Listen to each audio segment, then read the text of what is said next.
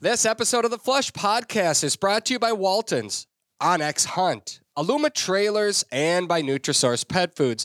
Today I'm joined by Mark Norquist from the organization called Modern Carnivore. We'll find out how Mark uses the need for food to get more hunters in the field, challenges they face recruiting new hunters, lessons he's learned, and so much more. The Onyx Hunt app is one of the most valuable hunting tools that I take into the field every day, and now that app is available in our vehicles. Yep, Onyx did it. They launched Apple CarPlay.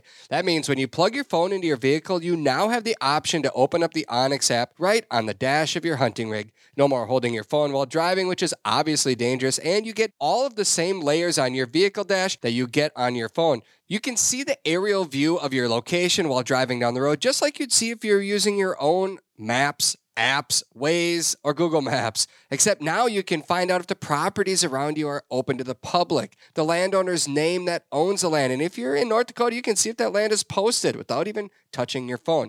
To use this feature, simply make sure your Onyx app is up to date. And if you're not an iPhone user, don't worry. Onyx is currently working on the same platform for Android phones too. Apple CarPlay, the latest incredible feature from Onyx Hunt. Always know where you stand and now where you drive with Onyx Hunt.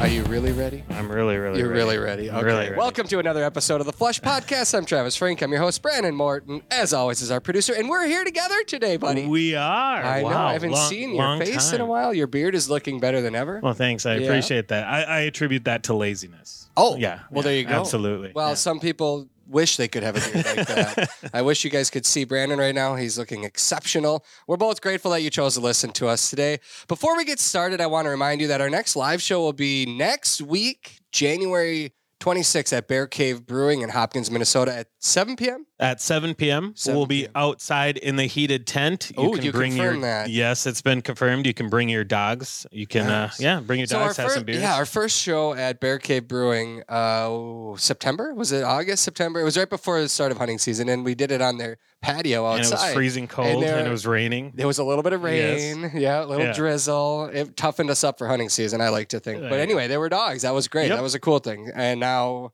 you can bring your dog back again. They do have I saw it when we were there last time. They've got that outside tent with heaters. So we're not going to be, if it's 20 below outside, it's not going to be 20 below inside that tent. We will be fine. It's really nice and cozy in that tent area. I've seen it before. It's spacious. It'll be perfect for a show. Awesome. Yeah. I've got a couple of guests lined up. I will not tell you who it is. All right. So there, take that. Okay. Can you tell me how many guests there are? Two. All right. All right. So you're going to have to come to the show, and I know you're going to come. I'll be there. You're contractually obligated. That's very true. I think I am too. I'm going to be there. Anyway. Are you sure you don't have Ron to fill in for you? Maybe he'll take over this. He's in somewhere a lot warmer than here, which, by the way, oh gosh, like I couldn't believe when somebody said, hey, consider the commute tomorrow on your way in because we've got another round coming. And I'm like, what? How can we possibly have more snow coming? And yet there's more snow falling as we speak outside. We are in central Minnesota, just west of Minneapolis, in Golden Valley. That's where we are headquartered. And the snow piles outside our office are just like everywhere else in Minnesota, North Dakota, South Dakota. Like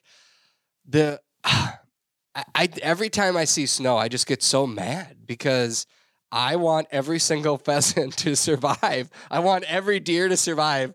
And my wife is like so sick of me because she goes, it's so pretty.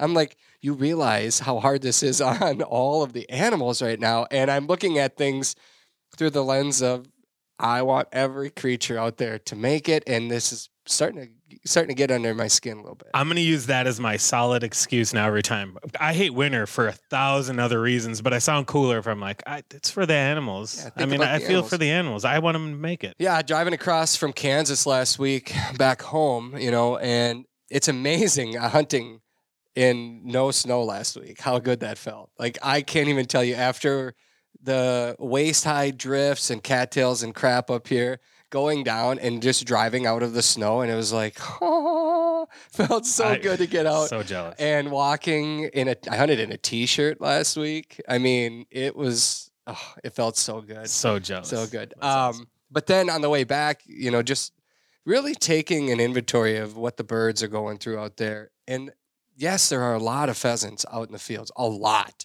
right now. From basically, I mean, there are parts of Nebraska and then into South Dakota, Iowa. I took 2 different routes, one there, one back. Lots of pheasants. My goodness, I see a lot of pheasants. Western Minnesota, Iowa, South Dakota. Pheasants are out in the field everywhere. And now people say, wow, they're doing all right out there. You don't want pheasants to be out in the middle of a wide open field. Even if they are finding food out there, that's like, think about the number one predator that a pheasant faces. It is a hawk or a bird of prey, typically, that does them in, if it's not my shotgun. But, yeah.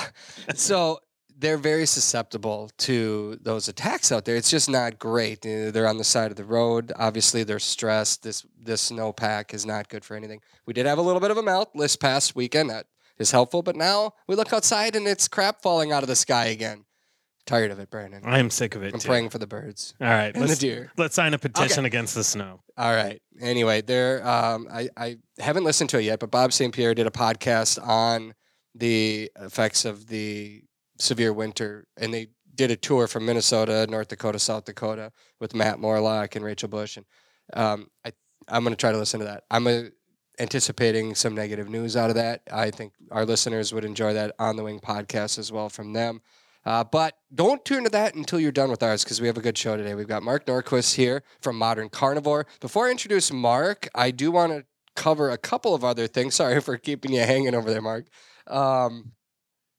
We will be at Pheasant Fest, obviously. We are almost ready to finalize our live show, and I've got a game show I'm really excited about, Brandon. I know you're like, all right, let's see. Let's get the music ready. Yeah, I know, exactly. It's going to be a lot of fun, and interaction from our listeners will be paramount, and you'll win things, I think. Perfect. Yeah. So it's in the works. We'll probably announce it at the next week's show, maybe at the live show. Okay. But I'm also going to be doing a couple of performances. They're not performances, Brandon. I'll be speaking on the stage Friday and Saturday at the Public Lands Pavilion. Ooh. The schedule for Pheasant Fest has everything laid out pretty orderly. You can go to, I think, pheasantfest.org, or just go to Pheasants Forever, and you're going to get information on the show. You'll see when everyone's speaking. There's going to be a lot of great topics. I'm going to do my best to entertain or educate or inspire, maybe all three. I'm not going to dance, and I won't sing. I promise all those things. Wow. Yeah. I don't know if I'm going to show up then. Oh, I mean, I was expecting singing, dancing the entire time. Okay. Anyway, we're looking forward to that, and it'll be here before we know it. And we have a film that we are airing the night before, kind of kicks off Pheasant Fest. It's a Pheasants Forever's putting on a film festival, and we are submitting or playing a film that we put together from one of our hunts this past season. Mark Norquist, I mentioned, is our guest. I just gave Mark a little sneak peek of the first minute 20. And thoughts based on that? Are you inspired? I'm very inspired. Yeah, I've wanted to get up there and hunt those birds for a long time, and it looks great. I can't wait to see the whole thing. I've already got my VIP tickets for the film. Oh, you're going to be there? Oh, absolutely, man. Outstanding. I wouldn't miss it. All right. Well, we'll leave you hanging. It's a cliffhanger. Yes, there we go. A couple of listener questions before we jump into the conversation with Mark. This one comes from Dave Saxland, I believe that's pronounced. Will you be offering shows on YouTube TV in the future? What an excellent question, Dave, because we just started uploading our shows from this past season to our YouTube channel in their entirety. So if you're a cord cutter and you don't watch TV or have the outdoor channel, you can watch our shows right now. They're streaming in their entirety on our YouTube channel. If you go to the Flush page, there's a link for YouTube, and you can subscribe and get a notification. I'm pretty sure we're doing one show a week. So it kind of feels like you're watching, a show that's being released. And then you can sit down, pop some popcorn at home and watch our hunts unfold if you so choose. Or if you don't feel like working and you want to kill a half hour of your day at the office, you can pull it up there too. That's what Scott Franzen does all the time. I bust him doing it all the time. I'm like, get back to work. Paul asks, hey, Travis, thanks for turning me onto those Wells Lamont gloves. Well, so a while back, Paul asked what kind of gloves I wear. Anyway, picked up a pair several days ago and went to my local game farm to try them out. Very soft and supple, he said. No issue working my safety trigger or loading shells. I wish they made an insulated version for colder weather. Do they? Do you guys have plans for more shows? Well, yes, we are currently working on editing our shows for next season. And yes, Wells Lamont does make an insulated version of those deer skin gloves. Now, there's a lot of leather gloves out there. Never heard my hunting gloves referred to as soft and supple before, but now yeah. I actually own a pair of the exact same gloves, and they are soft and supple. They are, yeah. So they're deer skin. And believe it or not, I'm always amazed at this, and this is the reason why I read this question. The number one question that we get asked, what kind of gloves are you wearing? I have been asked that question. I can't even count how many times. Like, every time a show airs, we get emails from viewers, and it's the number one question. Sometimes it's several a week come in. But what kind of gloves are you wearing? And it's like been in the thousands of times that I've maybe been asked how many or what kind of gloves I'm wearing. So that's why I tell people about these gloves, because they're soft and supple. They're soft and supple. Even if you didn't know it. Yeah. Well, because leather, some cowhide can be really, it's hard to touch your controls on your Garmin and operate everything on the touch screens. You can do all that. The and deer, it feels like a second skin. It is really nice. It's really nice. It is, yeah. I'm with you there. Yeah. So I love it, Paul. They're soft and supple. I'm glad you like it too. Yes, new shows. We're working on editing them as we speak. We will have those. How the network works on the Outdoor Channel, we air second half of the year through the fall. So it starts in July, August, September, then goes October, November, December. New season will be out next year. Jason asks, on one of your shows, a guest that was from Germany cooked up the pheasants using his Jager Schnitzel recipe, and it looked delicious. I'm wondering if there's any chance I could get that recipe somehow. Please let me know. This actually, Mark, could be a good segue into our conversation. I bet it was Simon, wasn't it? It was Simon Tika. That was some of the most amazing pheasant I have ever eaten. I did ask Simon, and he does not have that recipe online anywhere, but you should put it on your site, and we'll get into that in a second. We're going to come back to that question, Jason. Brian asks, hello, guys. I watch nearly every show that you have on YouTube and recent shows on TV. I will say they're all great, and thanks. Well, Brian, thank you. I was wondering, you switch from a semi-auto to an over-under in different gauges, and I know sometimes it's smaller gauges for smaller birds. Which do you prefer, 12, 20, and I see now there's 16, and semi-auto or over-under? I've shot sporting clays for some time now, but I would like to get into upland hunting and would like to know how to get started. Thanks again, Brian. Oh, gosh. That is a very common question, too. I know it's not just myself that gets that question asked, but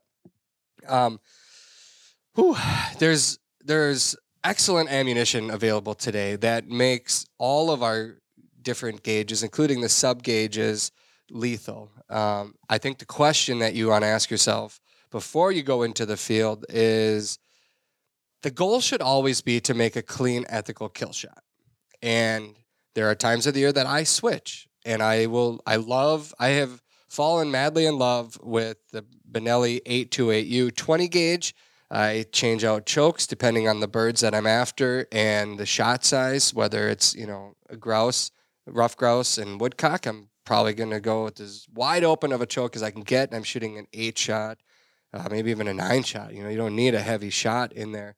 But then, if I'm hunting late season pheasants, there are times where I want 3 shots and I want to be able to back that shot up. And that's why I might go to the semi-auto 12 gauge. I have so much confidence in that gun.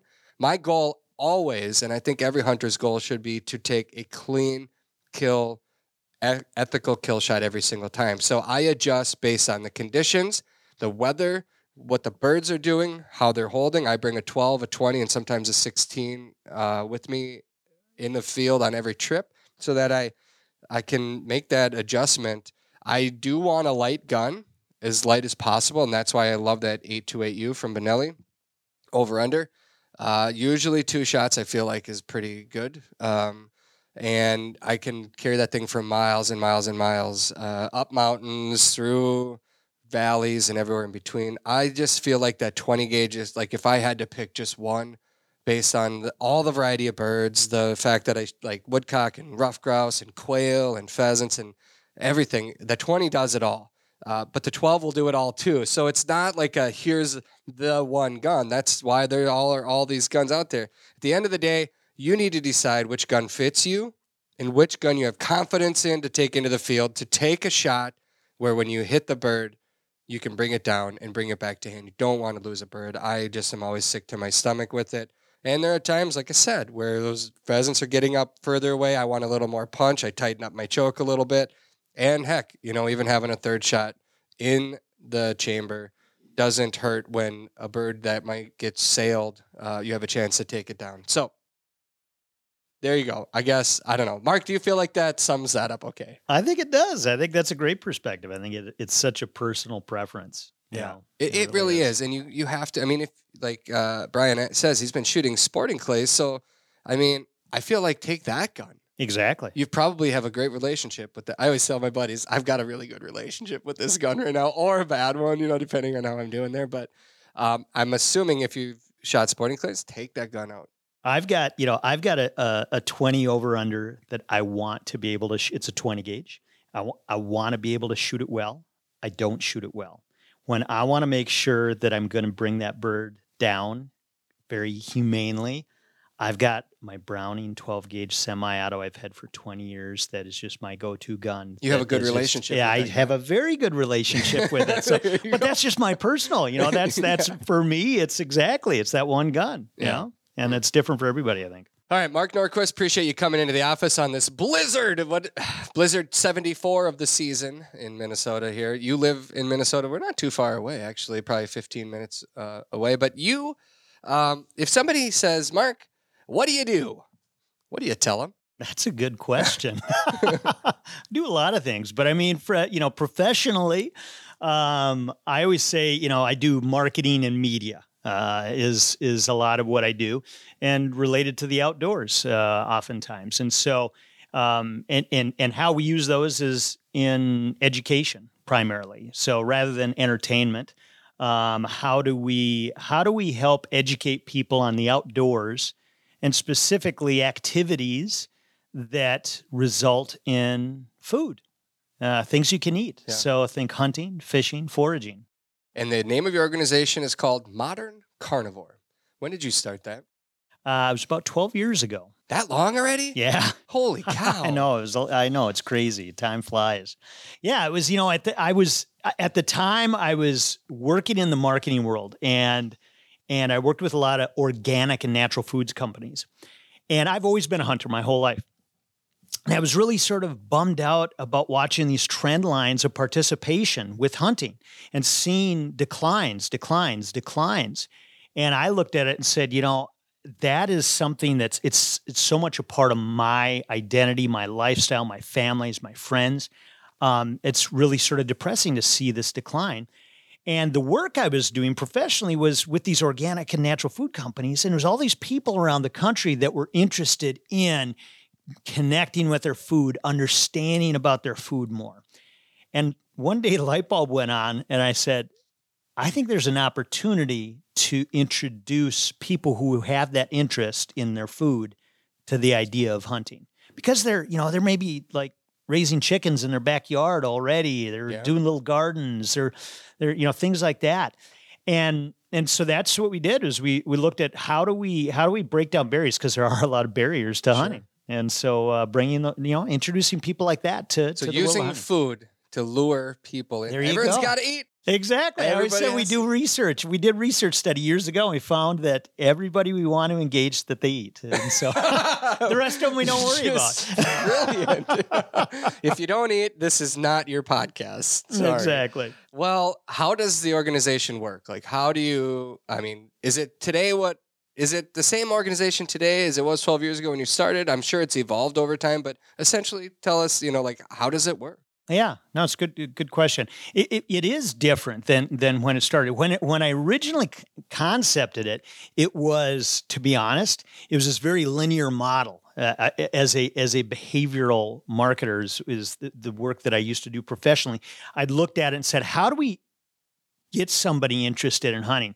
And it was taking them down a path of, okay, let's look at natural foods. Let's look at organic or grass-fed beef. Let's look at, farm, pasture-raised chickens, et cetera. Get them understanding why those things are important. Eventually bring them over to foraging, then get them into fishing, ultimately into hunting, the granddaddy, because now we've got firearms and things like that, which a lot of people aren't familiar with.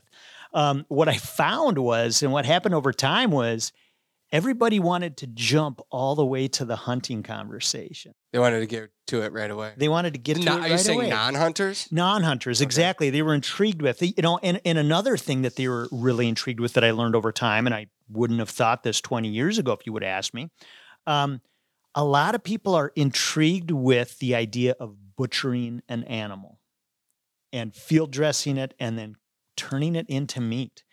And so we've done, butchering clinics where we take deer, and we've done different animals where we'll have people come in and watch, and a butcher take this animal apart and then also participate. From taking skinning it all the way down. Skinning it all the way down, all the way through, exactly. Yeah.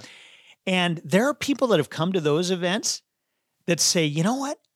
I really don't think I'll ever become a hunter, but I'm fascinated with how this works and I want to see it. Do you ask them then, why don't you want to become a hunter when they tell you that? I do, but I also don't want to push it too much. The one thing that's challenging with this is it's a fine line to walk always. You don't want to pressure somebody into it because it's a big deal, the decision to kill another living being for most people. That's a very heavy, weighty subject. Yeah. And so I'd rather have them come and see this and then have a meal of wild game, maybe for the first time, and go, wow, there's flavors in there I've never experienced before. Right. And then go, how do I do more? How do I? So that's what gets them. Then you don't push it. You offer them the food. They taste it. They say, I want more of that. How do I get my hands on that? Exactly. Well, funny you should ask. Funny you should ask. Well, you mentioned the butchering thing, and it's fascinating because I take my kids, or my buddies and I, we take our kids or anybody that wants to come with. We go hunting, and when I walk out with my knife to the deer meat pole, we call it the meat pole, and I start skinning. Every single kid at camp is like, they're touching it, they're watching, they're just fascinated when we're cleaning grouse or ducks or whatever it is that we've harvested. They hold it, they touch it, they want to, like, there's some curiosity going on there, and then we've taught them how to cut the meat and where to go and how to do it. Now they're doing it, and then when they eat it, they're all just like, yeah, we were all, remember when we, and then they're talking about, and like, there's just something that I don't really know how to explain that. It's instinctive. It's within us. Exactly. I think maybe that's primal is a way of saying it. Absolutely. I think it's natural, it's normal, and it's inherent in us. I could share the same stories of when we've been doing these butchering clinics, and I've done them sometimes in my garage, or just when I've had a deer on my own after deer season, I'm cutting it up. And when my kids were small, absolutely, my son was fascinated with the bones. He would come and steal the bones, and he'd inspect them and look at them, and he'd ask if he could keep one. And so, there's something innately natural and inherent to it, that whether it's primal or what have you, and that's the thing that I think we've gotten away from in modern society, and what I'm trying to introduce people to. You think about what is meat. It's a product that's wrapped under cellophane, sitting on this styrofoam plate. It just appears that way. There was, I remember a few years ago, a friend told me they had their child's neighborhood friend was over for dinner, and they made baked potatoes. And the kids said, "What are these?" And they had to explain that these are the same as French fries, but this is where French fries come from.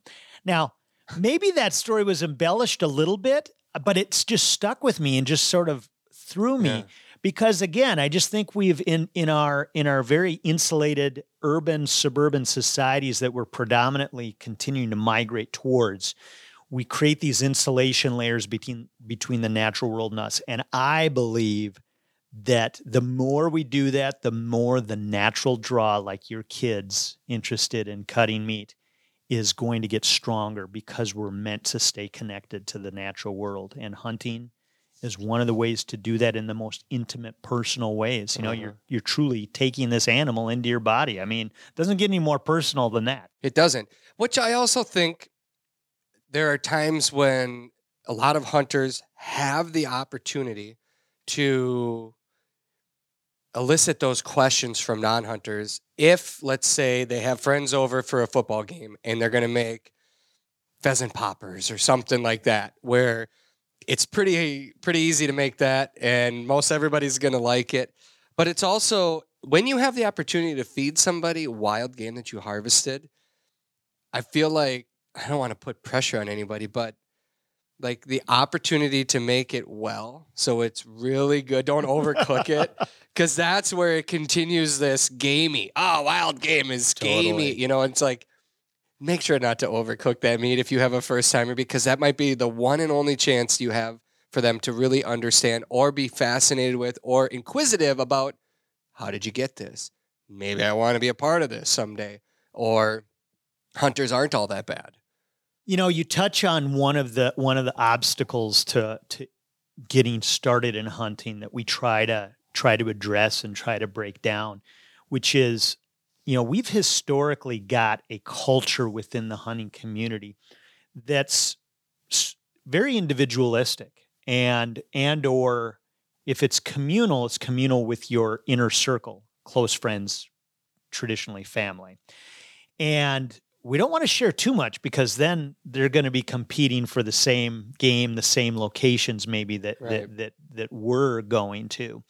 And that's a challenge. And I think it you know, as you said, I think it would be good if all of us thought a little bit more about that, and how can we open that up and look for opportunities to get people appreciative of hunting. Because here's the thing, like you said, you know, there are a lot of people who don't necessarily appreciate what hunters do, or maybe have a negative view. And food is a great way to open up that conversation and to share why you love to hunt. And not everybody wants to or should become a hunter, but at least if they appreciate and have an appreciation for what hunting is in the right way, that's wonderful, because there's a lot of misinformation, and there's a lot of lack of understanding out there in the broader population about what hunting is. Sure. Yeah, absolutely. What is offered, maybe I should ask, at Modern Carnivore? How do you go about, like, or maybe how do I rephrase this? What does a normal work week look like for you at the organization? Yeah, there's not a normal work week, bet really. not. No. Yeah. You know, if you look at the last year or so, you know, we've launched new courses on our online learning platform. So that's sort of the core of our offering, if you will. It's called Hunting Camp Live. The URL is huntingcamp.live. And that's where it's self-paced video courses where you can learn about introduction to waterfowl hunting, introduction to upland bird hunting, et cetera. And so that's really a core of it, where we're doing, you know, virtual events, conversations with individuals, connecting people with coaches, with hunting coaches who can help them one-on-one in support with the curriculum, connecting new hunters into their local communities, you know, finding a local Pheasants Forever chapter, Quail Forever chapter, et cetera.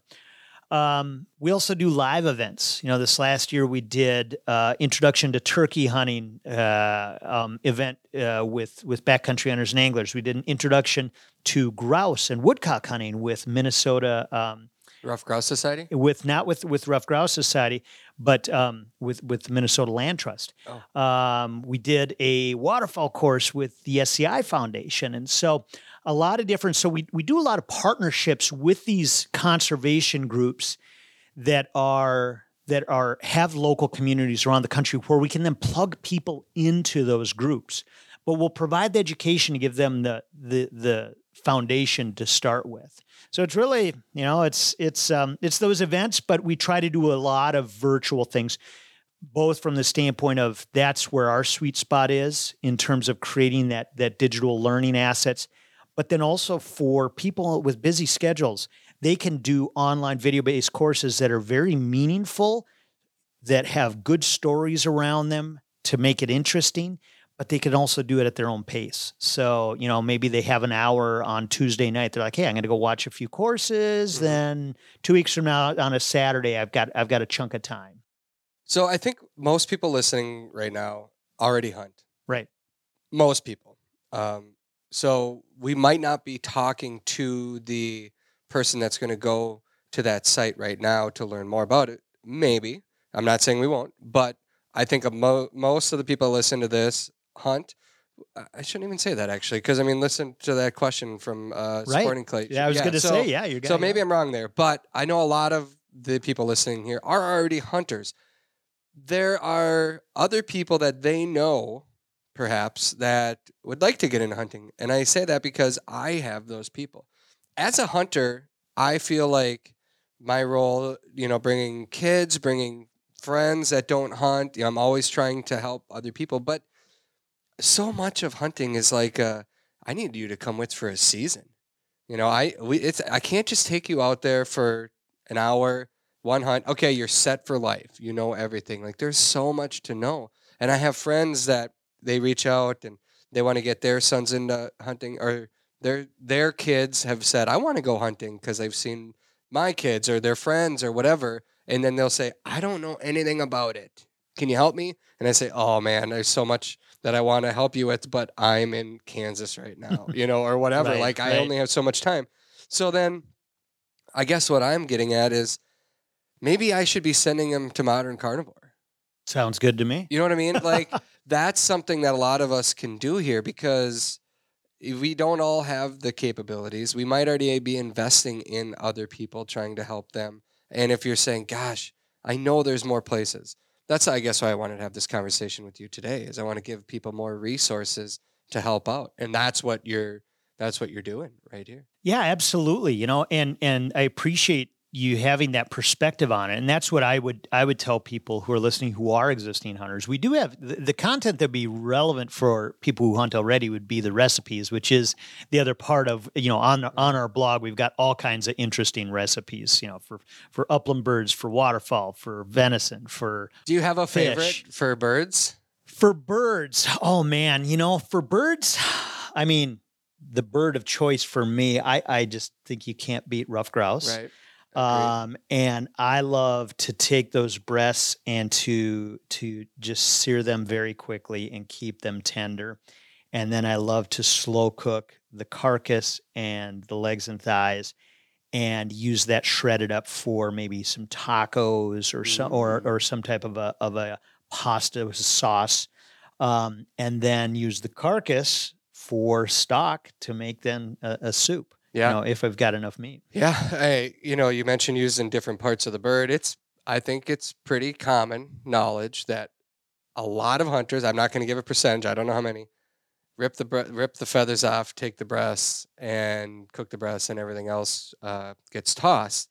And I'm not, holier than thou saying I've never done that either. I do appreciate all the different parts of the edible bird, and an example is last week we're down in Kansas, and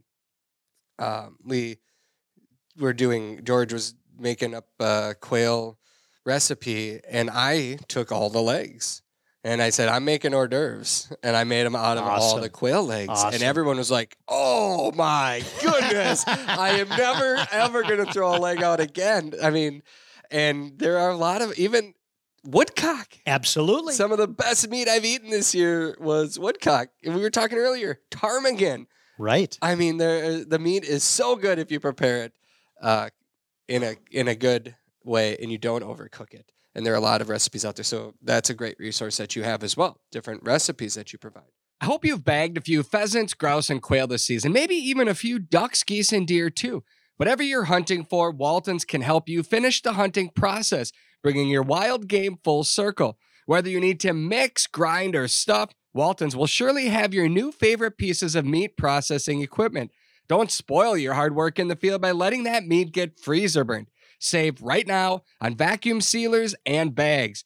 Bag up your birds, your jerky, snack sticks, and summer sausage, and have your meat last all year for long-term storage. Find everything, and I mean everything, you need to process and prepare your meat at waltons.com. And while you're there, sign up for their free monthly giveaways and check out what John Tremblay and the Waltons team is working on in their Meatgistics community. Waltons, they have everything but the meat. I love my dog, and like you, I always want to make sure that she has what she needs to stay healthy year-round and perform at her best in the field. That's why I feed Daisy Nutrisource high-performance dog food. Nutrisource dog food comes with their Good for Life system that includes 4 key ingredients that work together to support gut health, heart health, and the overall well-being of our dogs. I have complete confidence that my dog has all of the nutrition to excel in the field and make it through a rigorous hunting season. I've seen it firsthand, and she loves her food. Take it from me and my dog Daisy. Nutrisource high-performance dog food can help your dog reach their full potential. Find the food that's right for your dog at NutrisourcePetFoods.com. If you're an outdoor lover on the go, then odds are good that you have toys and equipment that you want to haul. Aluma Trailers, well, they've got you covered. Their trailers are built by a hardworking team in Bancroft, Iowa. They have models for nearly any and every hauling need, from ATV and UTV trailers to utility, snowmobile, motorcycle, car trailers, and even fully enclosed trailers like mine. Trust me when I say that Aluma Trailers tow like a dream. Their trailers are constructed out of lightweight, strong, corrosion-resistant aluminum, and they are 100% maintenance-free. Plus, they come with an industry-best 5-year warranty. Visit alumaklm.com to find a trailer that fits your needs. What are some of your biggest challenges that you face with the organization that you run? Yeah.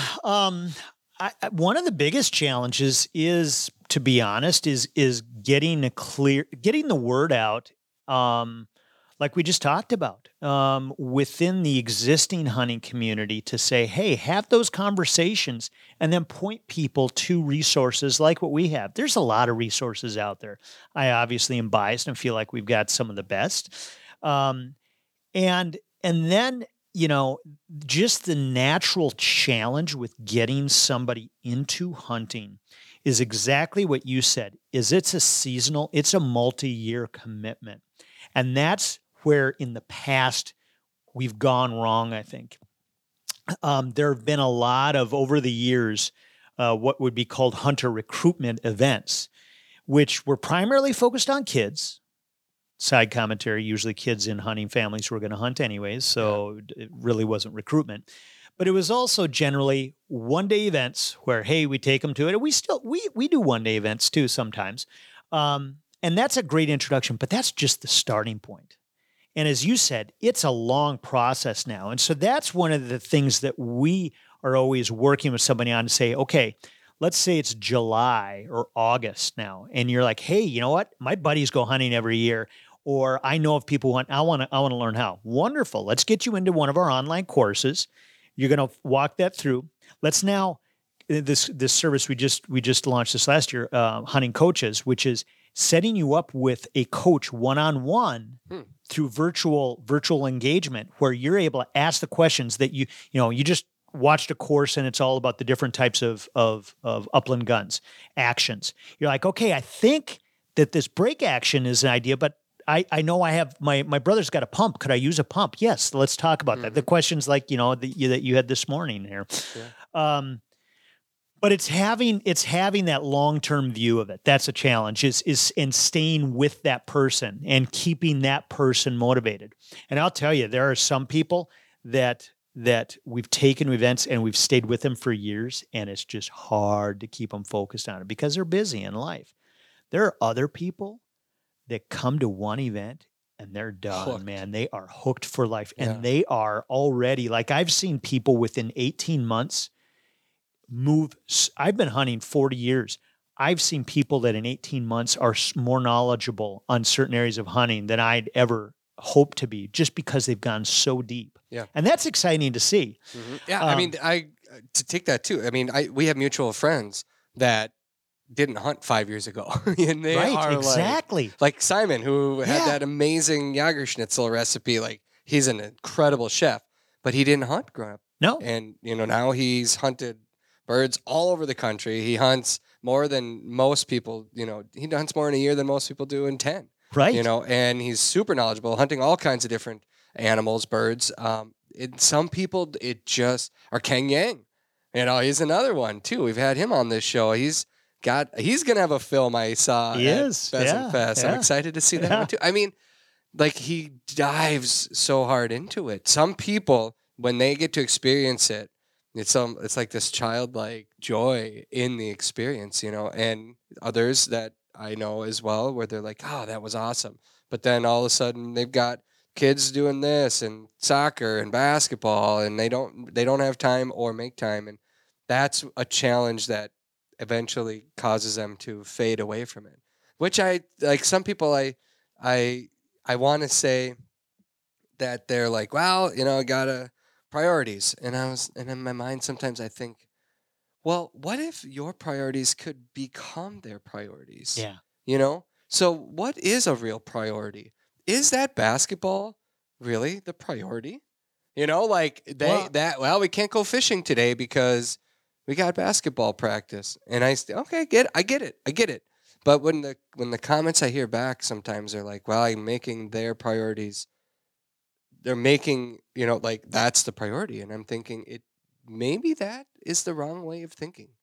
Just a thought. Yeah, absolutely. And I think it is such similar to the gun question from your listener. It's a very personal decision you need to make as to what's right. I'll give you a perfect illustration of exactly what you just said. This last weekend, my son, he's on the ski team, on the Nordic ski team for our school district. And he had a race last Saturday, and we were also supposed to be up north going ice fishing. I made the choice. I said, you know what?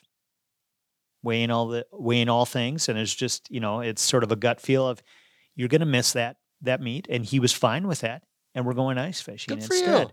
you. And I think those are that's exactly a tough like thing you said. to do. It is a tough thing to do. You gotta, it's a tough thing to do because then you're gonna let down kids on the team. And if he, right, exactly. And it is really tough. Now he's only in 8th grade right now. So I could see where, when he's a junior or senior, it might be where like, you got to be at every one because the team is totally counting on you to get to state or what have you. Sure. But again, that's a judgment call you have to make. And also taking into account with the kid, with him, I asked him, I said, hey, what do you want to do? I said, you could do either. I'll go either way.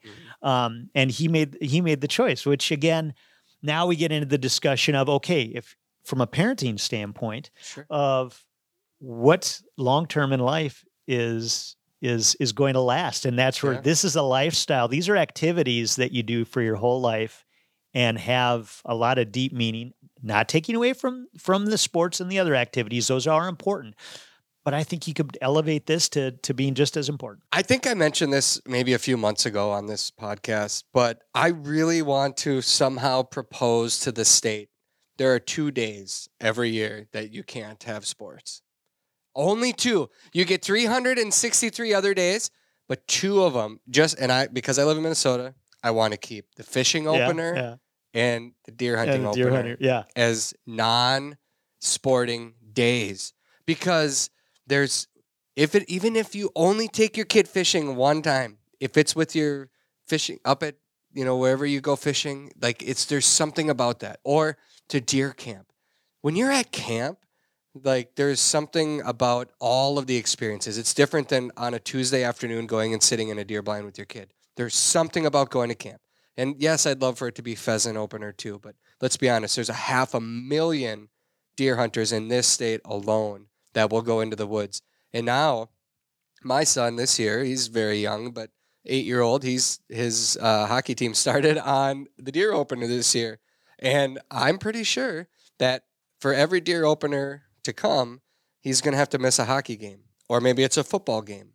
And I don't want him to miss fishing opener because he's got a soccer game or a baseball game or something like that. It's just 2 days.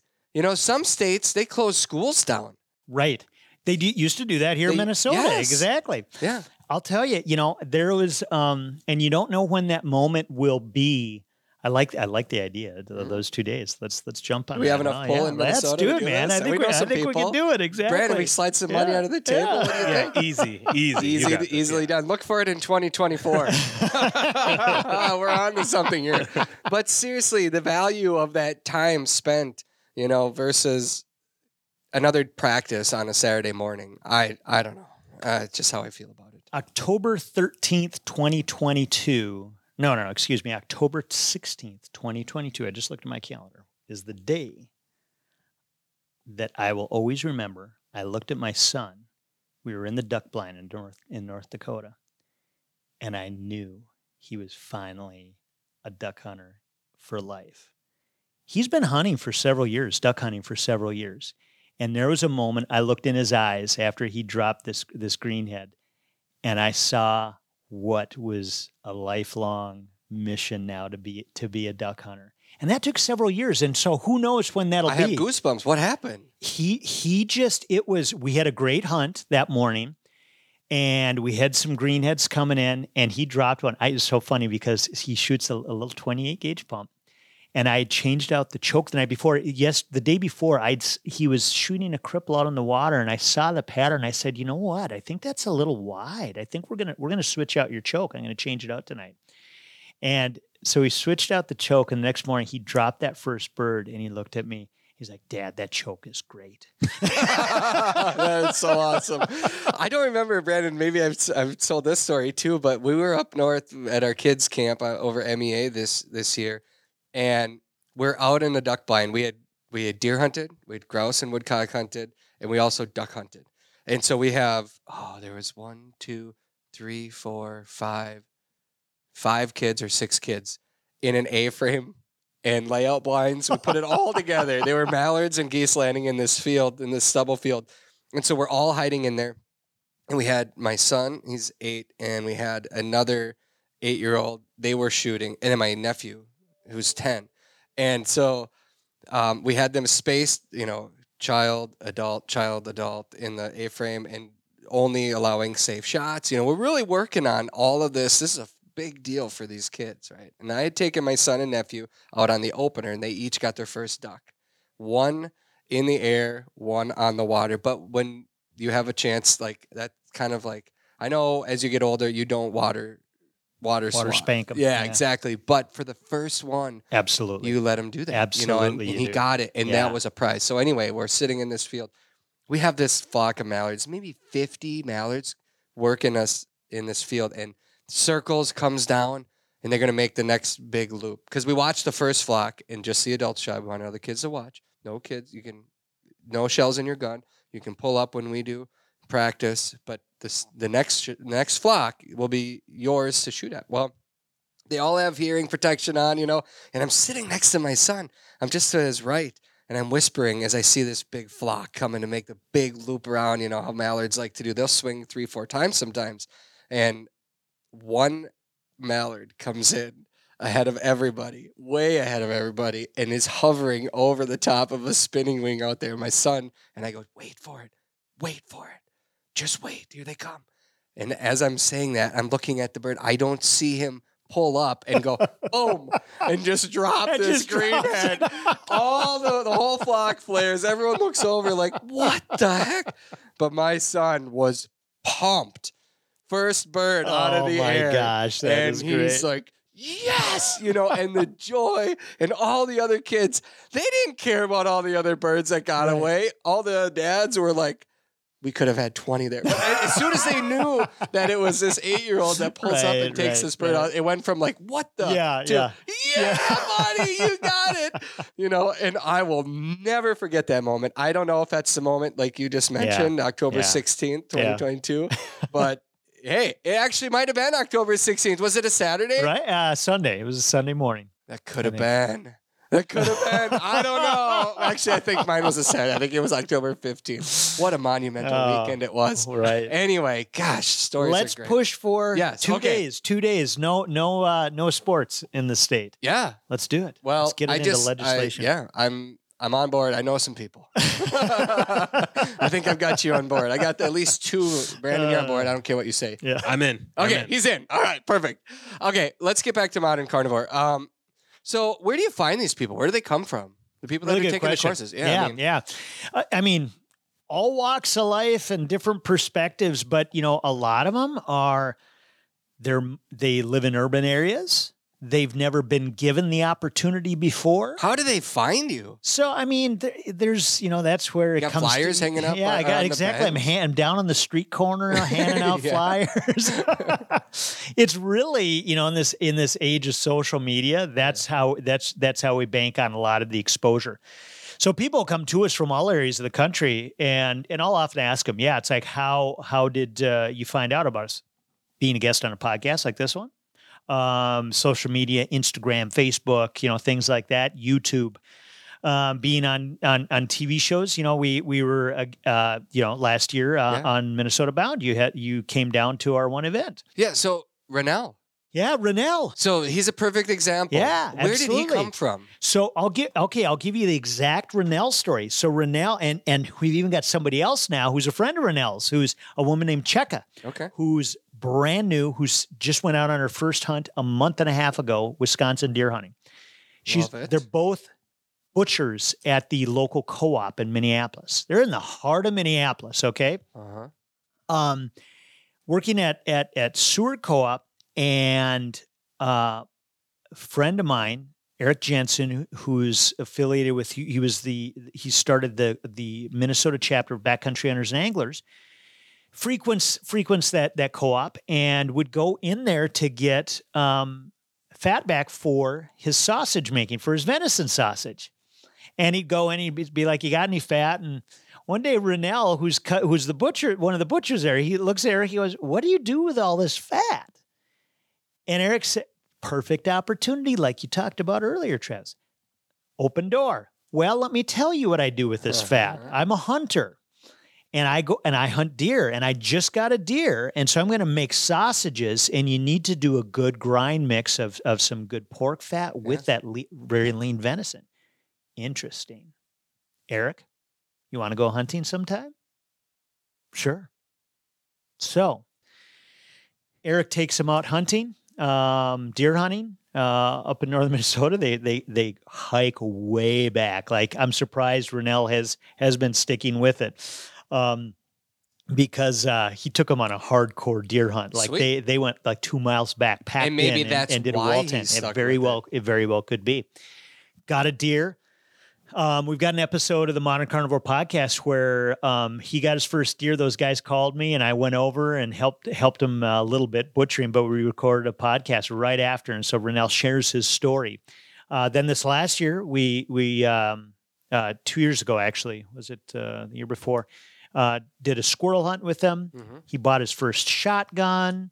Was getting ready to do a turkey hunt this last year. I'm trying to remember if he did one or not, but he's into it. So that's a perfect example. Rennell, somebody who hunting was not on his radar at all, but he's a butcher. He's curious about meat. What's going on? That's interesting that you choose to be a butcher. Well, I think it's a good example of what we were talking about earlier, of people who are like, yeah, you know what? And especially like at a co-op, those are people where they're sourcing their meat from a lot of smaller operations. I got a friend up in northern Minnesota started a heritage pork operation years ago that's just like gone gangbusters. He's actually sold the farm now. It's been featured in like Food and Wine Spectator because of the quality of the meat. So I think those are the types of places that are sourcing there. So they're interested in meat. If they're going to eat meat, might as well be good meat that's responsibly raised and high quality. Yeah. Again, it's a transition into a conversation about hunting. Totally. Brandon, your role at Hell's Kitchen. Yeah. Prior to doing this, and did any of the food aspect ever trigger you into thinking about where that meat came from? Not particularly. No, I mean, I know they're a place that does the local thing, and they do get from small farms and everything like that. But I mean, not specifically. But I mean, as to like why a butcher would exist in a city without hunting. I mean, think about like New York, a big urban environment where there's been butchers around for decades upon decades, passed down through the family or whatever. It's just a trade. So, I mean, you get it in, you cut it up, and you don't really think about where it comes from. So I could see where they'd be curious and just get introduced into it. Sure. Like, I mean, I grew up on a farm, born on a farm. My parents butchered. I remember butchering pigs, venison, everything. I just remember making our own sausage. I've to this day still use some of those old recipes, and I still just I remember like the sights and the smells and everything about it. It's just something to me. It's just a part of the whole experience. But I associate all that with the hunt so much. Well, and that's where you take somebody like Rennell or Cheka, his friend. She was actually the manager of the meat department at that time. She's since left. She's now doing butchering classes, and she connected. I'm trying to remember how we connected through Rennell, and she's like, I want to learn to hunt now. And so I think it's an aspect of where somebody, for like in the example of these two people, they love cutting meat in this domestic, with these domestic animals. Mm-hmm. This idea of hunting is like take what they're doing now, but add a sense of adventure to it, and like actually sourcing it themselves in this wild, original way of getting meat. And that's why they love it so much. Exactly. They're just fascinated by it. And that's the name Modern Carnivore. It's like take those things that are ancient traditions, but it's in a modern way. It's like reconnect. Love it. See, yeah, for me, like hunting, like I got more interested in hunting through watching like cooking shows, like way back in the day, Anthony Bourdain, where he did his no reservations, because you'd see him go off to a place, they'd eat every part of the animal, and you'd see how delicious the food could be made from whatever part of the animal. So that's what actually got me more curious into it, is just seeing like what you can eat from other parts that I'm not used to. Yeah, eating. I mean, because how like chicken, pork, and beef, that's a staple for 90-some% of the population, and there's so much more out there. And if you think of those flavors, they've become how those animals are raised. They've really, I think from the standpoint of efficiency and productization, they've brought in that just purely the flavor aspect of those meats. It's very centralized to a very basic flavor profile.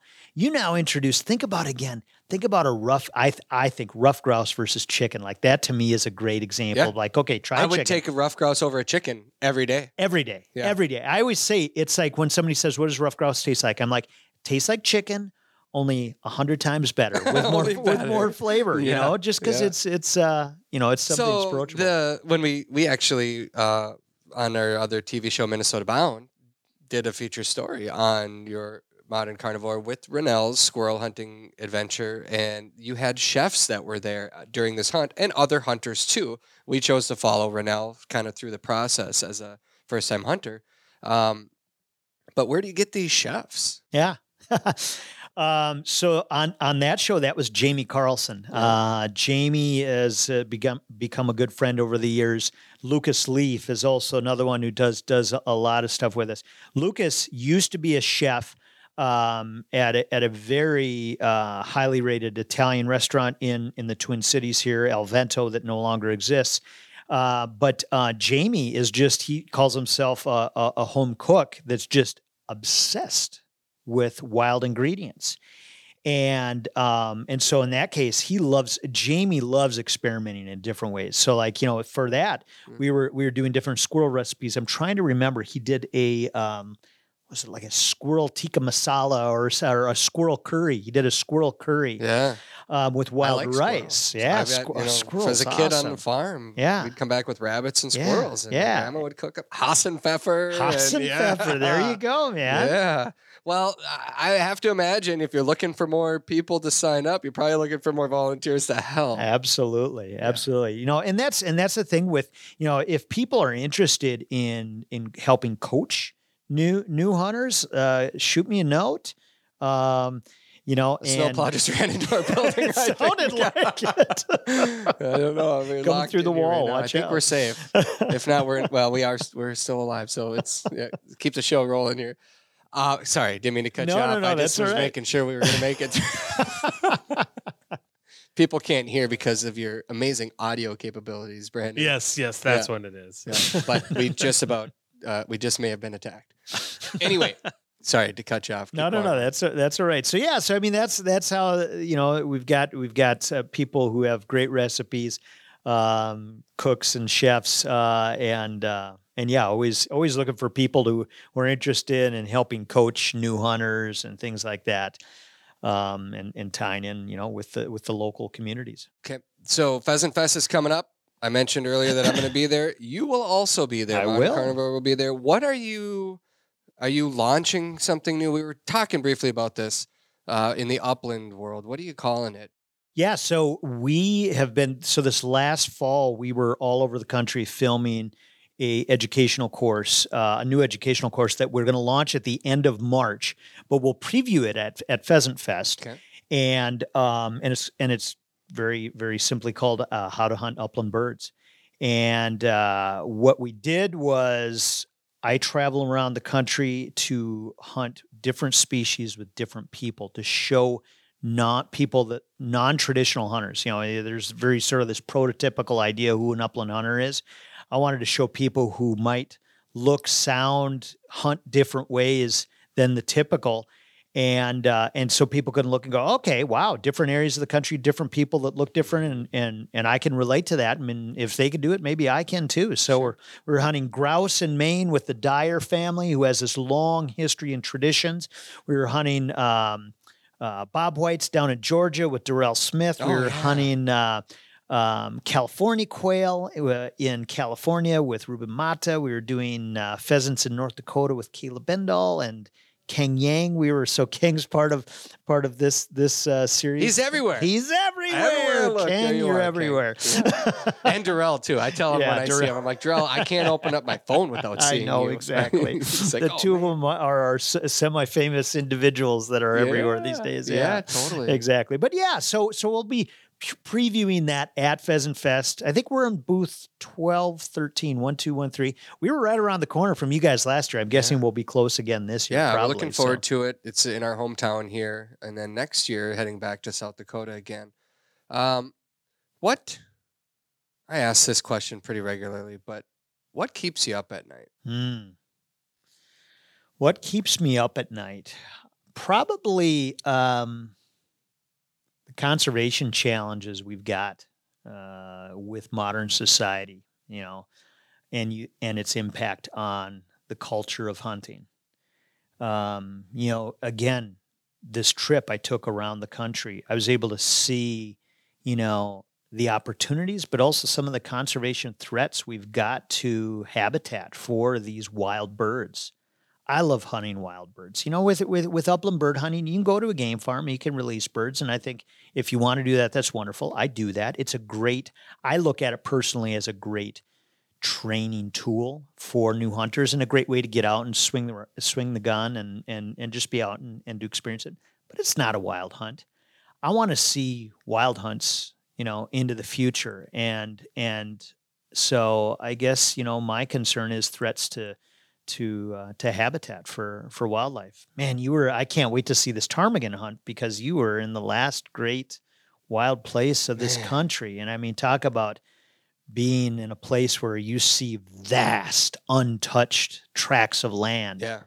We used to have that on our main continent, and it's right. And it's I don't know where. away. I mean, there are places that I was talking to somebody about this the other day after coming back driving through Kansas, and there are places that still don't get many footprints. Right. Absolutely. And it does exist, but it's tough to find.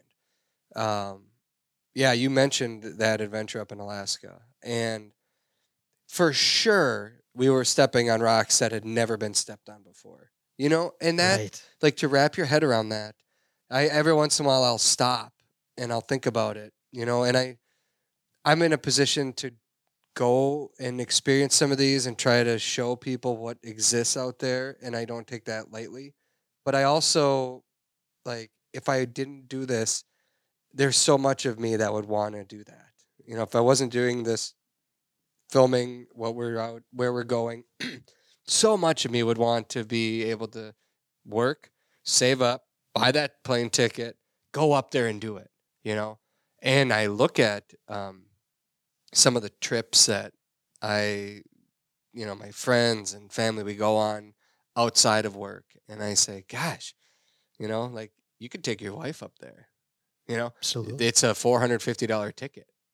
We're not talking about a $2,000 ticket to Alaska. Is that all your tickets were? Yeah, it wasn't that much. Wow, that's great. You know, and so I'm just like, these opportunities exist. Maybe right now is the time to look at next September and say, I kind of want to see what it's like to be in Alaska. Yeah. You know, and you might say, oh, I only need to save $1,000 or $1,500 or something like that. Yeah. You know, think about how much we spend on junk. Yeah.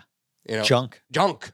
Truly. And an experience is never like, I don't know, Brandon, what do you? No, I'm all for that. I mean, I'd rather spend my money on a trip somewhere or for an experience than I would on random crap. Yeah. It's just worth more Gifts in my memory. that you throw away or use once or twice, and it's like, oh, get an experience. You know, like there's so many places out there, and that the whole go. FOMO, fear of missing out, should apply more to experiences than things. Like you should be afraid to miss out on experiences while you're alive, as opposed to missing out on the cool limited edition whatever thing it is that's going to be popular on the internet for a day. right, exactly. It's not on sale. Yeah. You know, Yeah. I mean, the places up there that you're in northern Minnesota, miles into the forest. That's where I took my son and my nephew, and for 4 days we sat in the woods, and they sat in the blind with me. We were over a mile into the forest, and I remember my dad, when we went deer hunting, we would sit. You know, everyone's got these beautiful stands. You know, we cut off with a little saw some branches in a spruce tree and sat on the branches and sat there all day. You know, and doing some of those things that feel to me like that's a thing of the past. I was talking to a friend the other day about it. Like, at what point do you want to put the next generation through that struggle? It's because they have to appreciate what it's like to put yourself in that position, instead of a well-manicured food plot and you've got a buddy heater sitting in your 360 blind, you know, and you walk out there and you're never actually cold. You never actually suffer. And you're probably scrolling through social media waiting for a deer to walk out. You pull the trigger. You know, and you touch on that's the other thing that keeps me up at night, and they're related, which is, you know, sort of our lifestyles these days that are very comfortable. There's a guy, I forget the author's name. He wrote a book a few years ago called The Comfort Crisis. And he actually, in that book, talks about going out and hunting with some Inuit people. He's not a hunter, just to go out and get uncomfortable. And I think doing that, by doing those things, like getting people out into deep, wild places, it's not easy. And people, especially kids, might complain at first. And you got to work through that to get to the payoff, which is a moment in time where they go, oh, this is great. And it's universal. And it puts things in perspective. And I believe if we get more people to do that, I think they're going to value wild spaces, and we're going to have a better conservation community in the future. If we can look at both those. So I've been trying to figure out how to wrap my head around a certain line that I've been trying to, like, what's the point of a project that I'm working on, separate from this conversation right now? But I've been waiting for it, and you just said it. In a world full of comfort, everything about that experience is uncomfortable, and that's the point. That's the point. Absolutely. So you're going to hear that line now, and I've been trying to wrap it, like, how do I sum this up? And there it is. That's great. The point. You know, and it is, and I think in modern society, we've been conditioned to avoid and not look at things like death and discomfort. And it's the reality of life. The reality of life is death. Something has to die so you can live. And the reality of life for millennia has been, it's uncomfortable at times. And that makes the other times that much more wonderful. But we've created a society today that's so insulated from discomfort that, I mean, look, we're sitting in this room right now. It's perfect, 68, 69 degrees. Nah, my office is in the back. For some reason, it's a little cooler, and I wear a vest back there, so I'm not always comfortable. Maybe that's why I feel it. I just feel it. tough conditions back It's there. tough conditions to write a one. script back there. Holy cow. But now we're in this room. Yeah. And look at this gem that we just Look came at up that with. right there. In a world full Boom. of comfort, everything about this adventure is uncomfortable. And that's the point. Huh.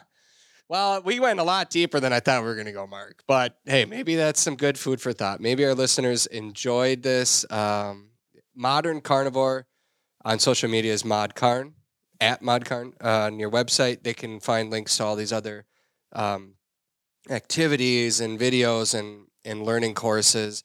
I think it's worth checking it out if you hunt. And then you'll know what you might be able to send somebody to learn more about if they ask a question about hunting. So that's our food for thought for today. You know, cook up something delicious and share it with somebody that's never eaten wild game. And when they ask you about it, now you've got resources at your hands. We will be back next week at Bear Cave Brewing in Hopkins, Minnesota, 7 o'clock. Come on out, bring your dogs. Love to see you, have you be a part of the show. It's been fun the last couple times that we've had these live shows. We have enjoyed them, and we look forward to this one. Even though it's the middle of winter and bird season is closed in Minnesota, we can still talk about it and enjoy it. And we hope to see you then. And then we'll be at Pheasant Fest. There's a lot coming up, and we're excited about all of it. We'll be back. Anything to add to that, Brandon? No. No? No. All right, I'm I gonna feel wrap like it. we should have like that movie voice guy being like, in a world full of comfort. I'm just doing it that way. But that was just stuck in my head. That's all. I got Mark, nothing. thanks for Barrett. Just making it through the snowdrifts to get here. And you did it, and I'm grateful for your time. Happy to do it, and thanks for having me on the show. We'll be back next week with another episode of the Flush Podcast.